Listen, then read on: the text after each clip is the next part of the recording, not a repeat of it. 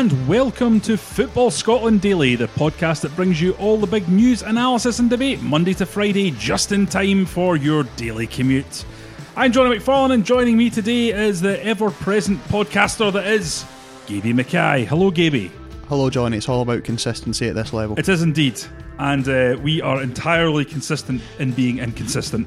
So, what are we talking about today? Well, the Europa League draws. There are a number of mouth-watering ties that have come out of the action from Neon today. And we're going to go into some detail about those.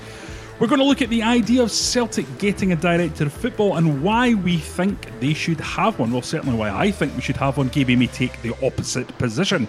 And finally, Mark Warburton says 55 is on. We analyse whether or not the QPR boss is right. So, Gaby, let's go through the teams tie by tie. We're going to start off with Celtic because they're in the Champions League. They're the big boys in the big boys playground. So, first round Champions League qualifier against Sarajevo. Now, that strikes me as a pretty difficult opener and harder in many ways than their second round tie. What do you make of it? You've been digging in for a piece in Football Scotland today. Yeah, well, I think any trip to Bosnia or anywhere in the former Yugoslavia is one of those one that goes down as tough place to go. You expect a very hostile reception with the flares and the fans and the war. Well, don't mention the war, Johnny. Basil Fawlty. Yeah, exactly. I think it's a 35,000 seater stadium they've got over there. You'd imagine that'll be pretty full for a game against Celtic. It will be quite an intimidating atmosphere. They've got a couple of good players. They've got whose names I can't remember off the top of my head because I've written them in the article, but I don't have any notes with me. They've got the Macedonian captain who I think got about 15 goals last season, and they've got a Bosnian international striker as well. They scored a lot of goals last season. I think the team got 114 goals in 36 games. This is all very worrying if you're a Celtic fan right now. Yeah, well, I'll get to the rest of it, but yeah. So from what I've seen, they scored a lot of goals. They're quite good going forward. It seems like a tough place to go. You would think that Celtic should have enough to beat them over two legs. You know, the Bosnian league certainly probably isn't the standard of the Serbian league or the Croatian league if we're talking about that part of the world. You'd think they should have enough to beat them over two legs, but certainly a trip to Bosnia is going to be a difficult one. A note to the fans that are going on that trip, don't do what I did earlier on, which was to get Bosnia and Serbia mixed up, which I believe could get you into some trouble over there. Yes, I think they're, shall we say, a little bit touchy about that whole thing. So the second round, Celtic, and I'm going to use my best pronunciation here for comedy effect, Kalju of Estonia or Sekundja of Macedonia. Can you do better than that? No, I have no idea how to speak whatever language they speak in Macedonia or Estonian. Sekundja. Anyway, Macedonia or Estonia, you'd have to fancy both those leagues slightly weaker than what you would expect from the Bosnian league. So if Celtic get through that first tie, which you would hope that they would, second leg looks something of a more certainly a more straightforward one, you would think. Yeah, although the Estonian team, whose name I won't even try to pronounce, they did Kalju, yeah. I'm sure. I mean, if there are any Estonians listening, which I can't imagine there are, please write in and correct because I'm sure we're butchering that. But Kalju, they won their league unbeaten last season, which, okay, maybe it's not the highest standard of league, but I think something that always has to be taken into consideration in these early qualifiers is they have summer football, so they're in the middle of their season. Yeah. And that's something I think you always need to pay attention to in these kind of qualifiers because Celtic will be coming back into it, maybe not quite up to speed yet. They're in the middle of their season, they'll be bang at it. And the Macedonian league is a summer league, and I don't really know anything about Macedonian football, I must say. It's a glaring gap in my knowledge. What about history? Alexander the Great a strong point of yours? No, was he from Macedonia? You seen the film with Colin Farrell? No, best to avoid that one, to be honest. Right, okay.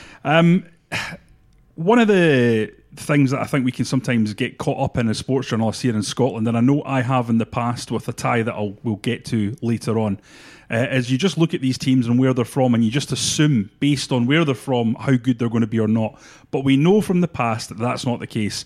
I remember the press reports in the early 90s when Rangers were facing Red Star Belgrade in the first round of the European Cup, and people said, yeah, Red Star Belgrade, a decent team, but Rangers should get through.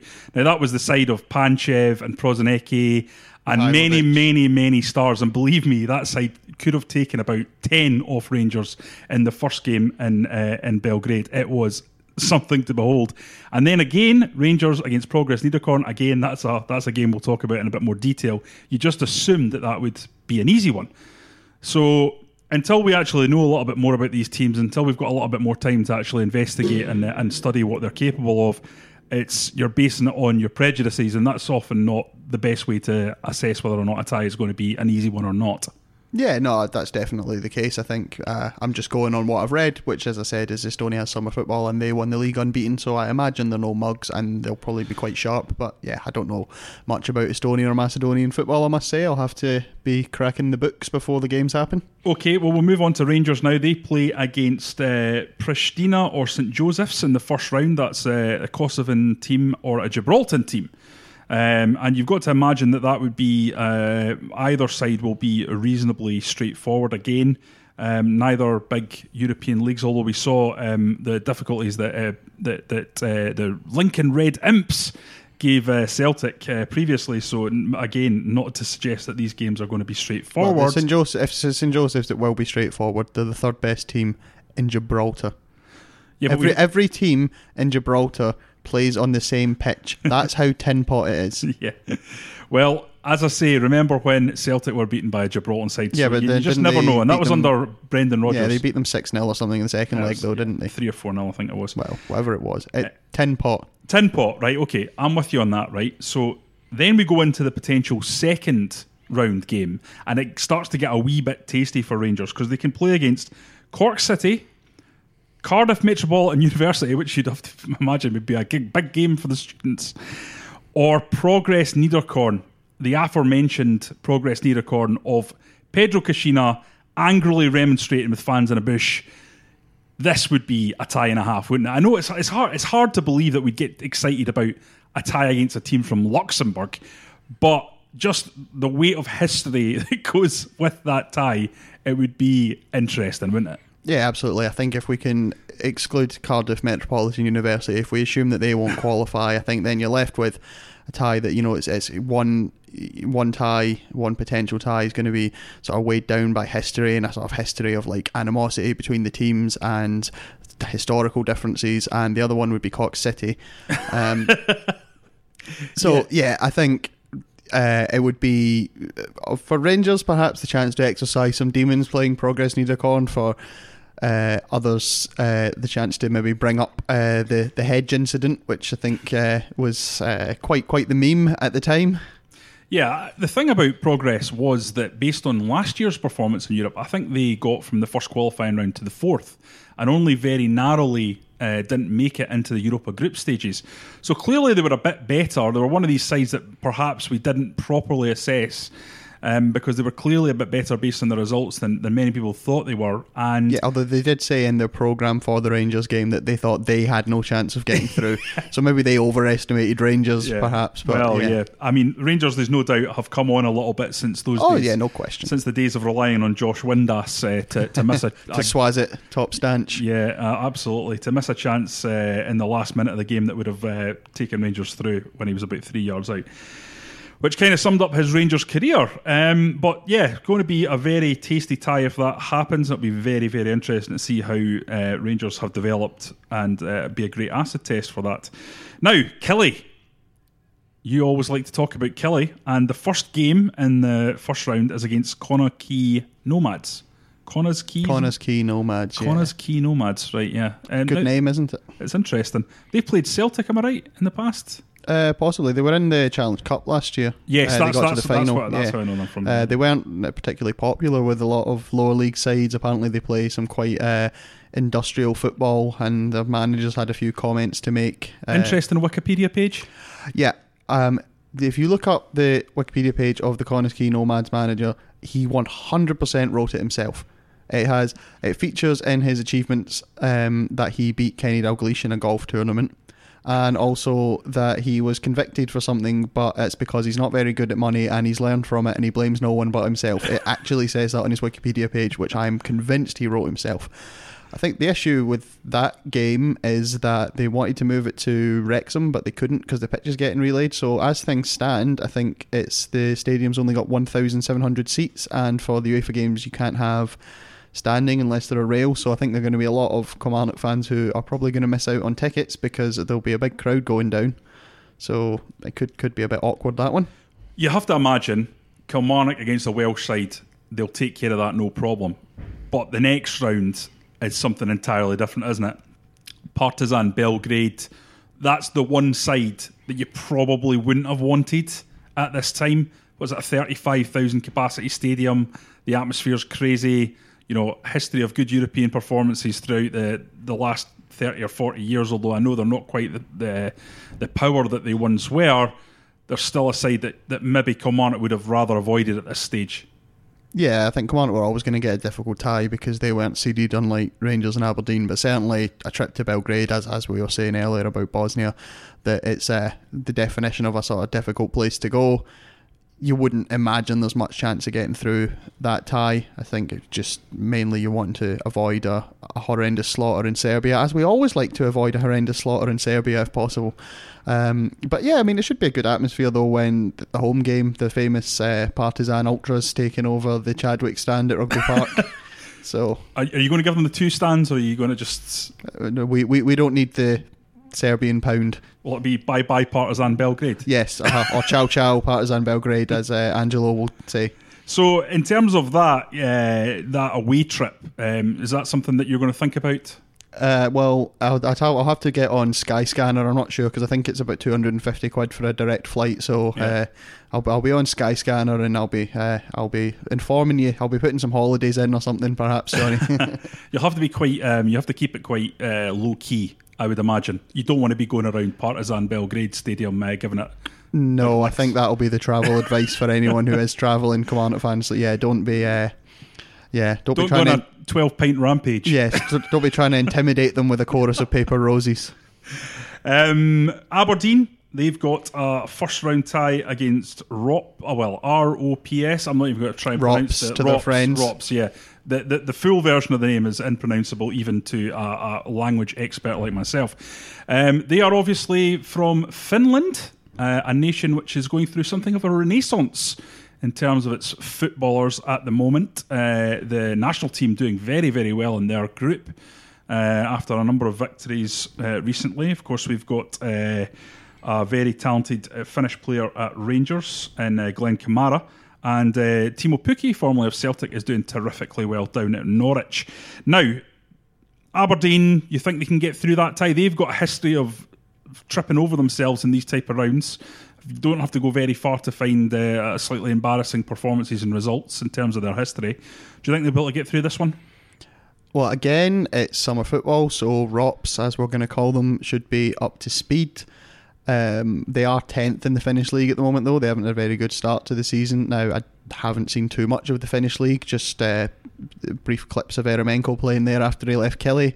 So I can't tell you too much about the quality of the Finnish league.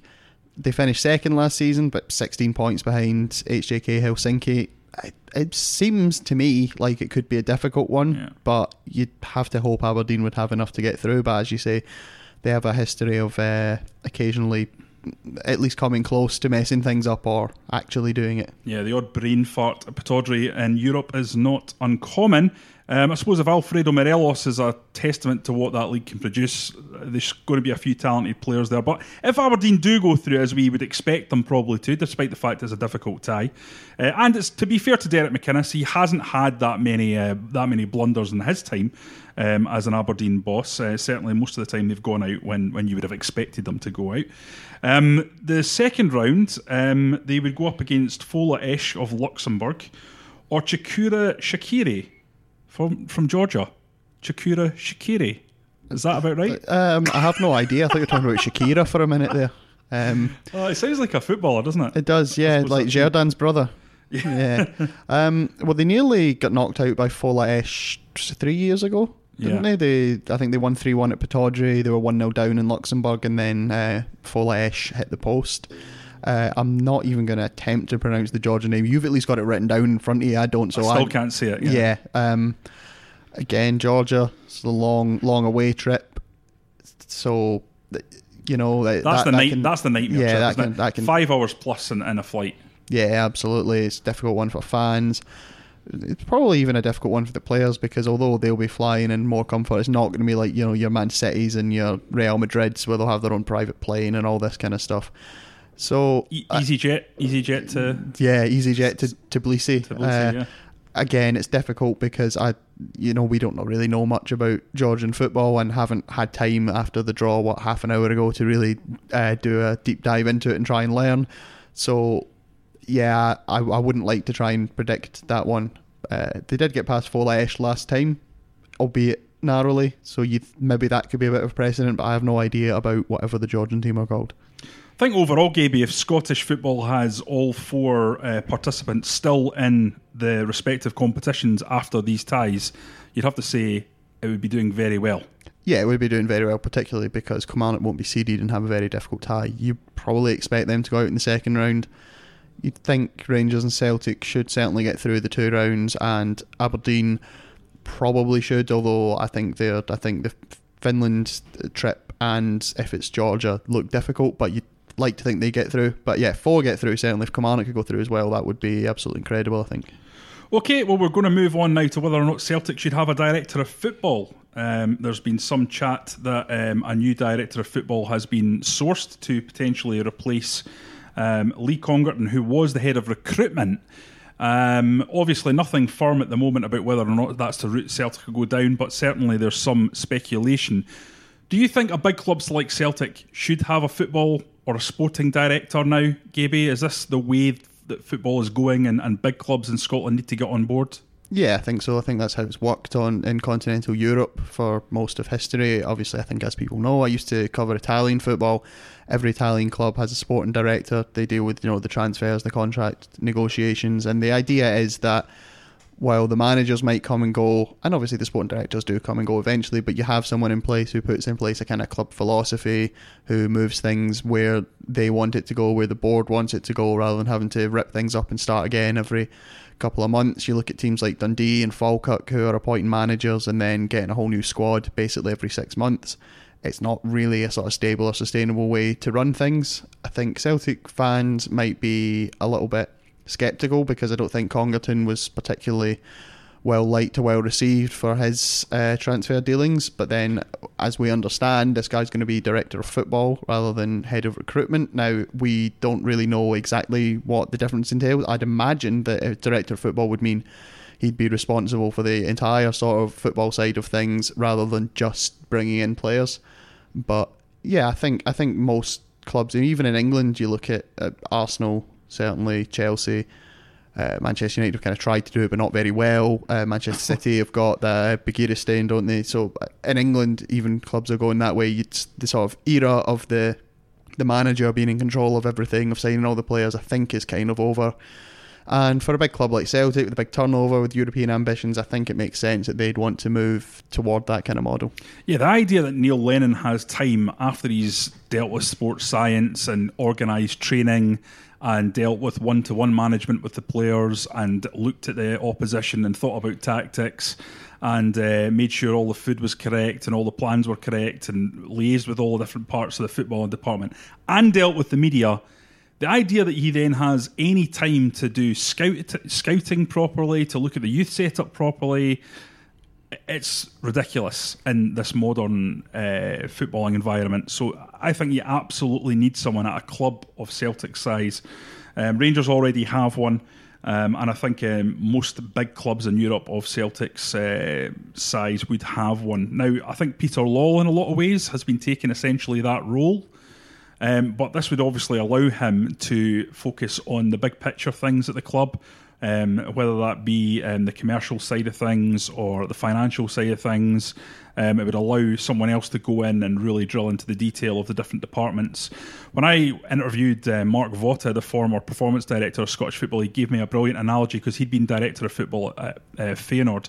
And I said to Mark, why should we have director of football? This is about 5 years ago in Scottish football, and why, should Rangers and Celtic consider it? And he said, look, you've got to think about it like it's the spider in the web. The web's the club, and you're the spider as director of football, and you've got the ability to go everywhere in that club. You've got oversight on everything. and it just allows that extra level of responsibility to be assigned to people, or to be assigned to that one person in areas where there's often not someone who can really take charge of it. So often, like you've seen at clubs where youth development is kind of forgotten about in the overarching structure because there's always a bigger priority than youth development in any given moment.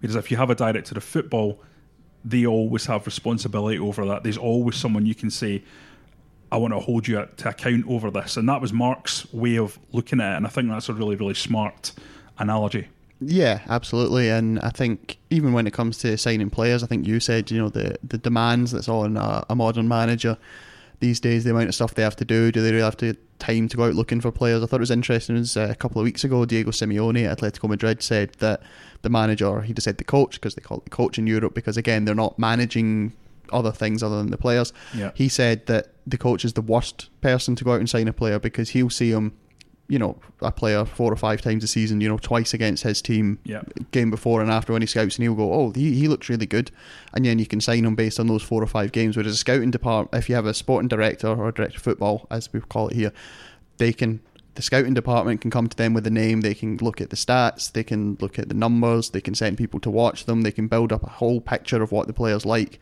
and if the player's only good 5 games a season, they'll know that, whereas the manager wouldn't. Yeah, and I think you only have to look at a couple of examples in Scotland to see why not only the big clubs should actually set aside an amount in their budget for a director of football. Let's talk about Dundee. So Dundee appoint Neil McCann, whose philosophy on football is to get the ball down and pass it on the deck. That doesn't work, so they get rid of Neil McCann. But Neil McCann has signed a load of players who fit that criteria. They then appoint a manager, Jim McIntyre, who likes to play direct football. So all those players that Neil McCann have signed are no longer fit for purpose. So you've got a manager who needs to essentially reinvigorate and change the entire squad. And he comes in halfway through the first half of the season. So then in January, there's another massive turnover. Then Jim McIntyre is unsuccessful and Dundee appoint a new manager who has another philosophy, and the whole process starts all over again. And it costs clubs an absolute fortune, because while Dundee might not pay massive wages, signing somebody on $1,500 a week on a 2-year contract, it does add up. And if you've got a director of football in there on, say, $80,000 a year who understands the role properly, then you get this synergy across multiple seasons whereby that doesn't happen. There's an overarching club philosophy and a coach has to fit into that, and you don't get that same sense of turnover. Now, good managers do that anyway. You look at Tommy Wright, for example. He'll allow that to happen with his recruitment because he's a good manager and the way he looks at his club. But at clubs like Dundee, and there's other clubs in the Scottish game where we've had this, St Mirren would be another one with Alan Stubbs, Falkirk under Paul Hartley, and then Ray McKinnon after him. A director of football in there would stop that happening and save such a huge amount of money for these clubs. Okay, well, we're going to move on now to Mark Warburton and some comments he made today on TalkSport about Rangers and their season ahead. Warburton said, Stephen, and he's talking about Steven Gerrard obviously, Stephen is a magnificent institution of a club. I've said it many times, I truly believe next season is Rangers' season. They've done what they had to do, they've gone through what they had to go through, which is a lot of managerial appointments and squad adaptations. But next year is Rangers. Celtic will be aware of that, of what challenges they face, but Stevie will be very keen to stay at that great club, take it forward and stop Celtic's run. He'll want to establish himself as a legend of the club. Derby is a fantastic club with a genuine support, but I'm sure Stephen is keen to ignore any rumours and focus on Rangers. Now, Gaby, I think probably this time last season, we'd have looked upon the idea of Steven Gerrard being able to stop then Brendan Rodgers Celtic and thought highly, highly unlikely. Is there a sense, though, now that Mark Warburton isn't just being positive for positive's sake, isn't just being positive to try and regain some status within the Rangers support who have sort of rallied against him since his infamous departure from the club? Is there a sense that actually, given the transfer moves that we've seen so far, given the way Celtic seem to be going through a slightly strange stage where they're shooting themselves in the foot quite often, that actually there's a potential for this to happen? 55 could indeed be in the offing. Well, I doubt Gerrard will thank him for those comments. Now, obviously, if you're the Rangers manager, you know that the expectation is you win the league. But it was Warburton himself was saying a couple of months ago that when the fans unveiled the banner after promotion saying going for 55, that his heart sank because he thought it was too much pressure, it was too much expectation for a first season back. Now, obviously, Rangers are a bit more established. They were close to Celtic last season, but it's strange that he would come out and say that when he's spoken in the last few months about having that pressure put on him. So I'm not sure Gerrard will thank him for it, because although Rangers have improved, there's no question about that, and Celtic are going through a bit of a funny time at the moment. The mood around Celtic is probably the worst since the latter days of Ronnie Dyler's reign. But the fact is Celtic have vastly higher turnover than Rangers do. They've won the league for 8 years in a row. They're used to winning. They've won every trophy in Scotland for the last 3 years in a row. So they're used to winning. They're obviously still manfully continuing through massive, this whatever it is. It's an announcement, a PA system. Anyway, carry on. Yeah, so Celtic, I think, are still massive favourites to win the league next season. Now, that doesn't mean that Rangers can't win the league or that they can't get closer, but I'm not sure that for Warburton to be coming out and saying that is helpful. You'd think, perhaps, given that some comments by Rangers players or ex-managers or people surrounding the Rangers in recent years about, this will be the year, and it hasn't, that it might be better for Warburton just to maybe not say that publicly. I suppose he's just an unbiased observer giving his own opinion though now, isn't he? Well, yeah, he doesn't care what effect it has unless he's close with Steven Gerrard and we're unaware of it. Presumably he wants Rangers to do well and he wants Rangers to win the league, and therefore probably wouldn't want to cause problems for Steven Gerrard. I'm not saying that he should be banned from giving his opinion. Of course, he's perfectly entitled to give his opinion. I'm just saying I'm not sure Gerrard will thank him for it. Yeah. You look at Rangers' squad and they've added, I think, 5 players now. Now that they've added Shea Ojo to the squad, do you get a sense that there has been significant improvement made? Obviously, Ryan Kent going out the door, they've not been able to replace him, and certainly while Jordan Jones and Jake Hastie are good young players or talented players, they're not at the level probably of Ryan Kent based on what we've seen over the last season. Do you get a sense that squad is already improved, or are you sceptical? I think we'll have to see. Stewart and Jones are obviously proven that they can play at this level. I mean, we've spoken about Jones. I'm not going to go over it again. We've spoken about Jones, maybe the doubts about him adapting to it. We've spoken about Stewart, and he had a poor second half of the season at Aberdeen. Ojo, and if Aribo comes in, we'll have to see what happens with them. I think, part of the problem is that Rangers still finished 9 points behind last season, and that was a Celtic team that didn't have Griffiths for most of the season, that didn't have Tierney for a lot of the season. There still is a big gap to be surmounted there. So have they improved the squad even with Kent going out? Well, quite possibly. Have they improved the squad enough to have a sort of 10-point swing over the next season? I'm not sure. Here's where I think the challenge will be. I think 11 against 11, Celtic's best 11 against Rangers' best 11, there's very little between them. I think where Celtic have the advantage, and as you say, if they have all their players fit, significantly so, is in the depth of squad. If you've got Edouard as your number 9 and you can then turn to Lee Griffiths on the bench, that's very, very good quality. But then at the same time, if Rangers retain Morelos, then it's Morelos and Defoe. I don't think there's much between those two pairs. And all through Rangers' squad, I see players that are more than good enough to potentially get into that Celtic squad. Alan McGregor, for me, would be Celtic's keeper. James Tavernier would be Celtic's right back. I think certainly there's a case for Connor Goldson being straight into Celtic's defence. You might disagree with that, but I think he was good enough last season to do that. Scotty Arfield, for me, would play in Celtic's midfield. You're disagreeing with all these things. No, I agree with you on McGregor. I agree with you on Tavernier. I don't think Arfield gets in the Celtic midfield. I don't think he gets in ahead of Brown, McGregor, Rogic. I don't think he's as good as them. Different type of player. No, yeah, I agree. Okay, and then if you're talking about Goldson, is he getting in there ahead of? He's certainly not getting in there ahead of Bayer. No, I agree with you on that. Certainly a better centre back. I guess Benkovic is gone now and Boyata's gone, so maybe with those two players gone. But if we're talking about the Celtic team from last season compared to then, I don't think I'm talking about against Simunovic. I would take Goldson over Simunovic. I'm not sure I would, but it would be a close run thing, that one. I'll give you. I think there is no question that Rangers certainly last season improved a lot, got a lot closer to Celtic. All I'm saying is I think there's still a big gap to be bridged. Now, Steven Gerrard will be telling his players that they're going to win the league. He knows that's what the expectation is. That's what the fans want. The fans will never ever accept finishing second to Celtic. But I think you don't want to build it up too much publicly. You don't want to, you kind of want to go a bit under the radar there, I think. Yeah. Because there is still, as I said, there's still a 9-point gap last season, which has been closer than previous seasons, but it's still a big old gap to fill. Yeah, and for all these reasons, I think in many ways this would be one of those seasons that Rangers fans could accept second place to Celtic. But what they would need to do is they would need to get some silverware, and the race for the title would need to be very, very tight indeed. If it's another 9 points, I think Steven Gerrard will get his jotters, to be honest. I don't think there's any way around that. It has to be a lot quicker. I think otherwise Rangers fans will demand someone else to come in to try and stop 10 in a row.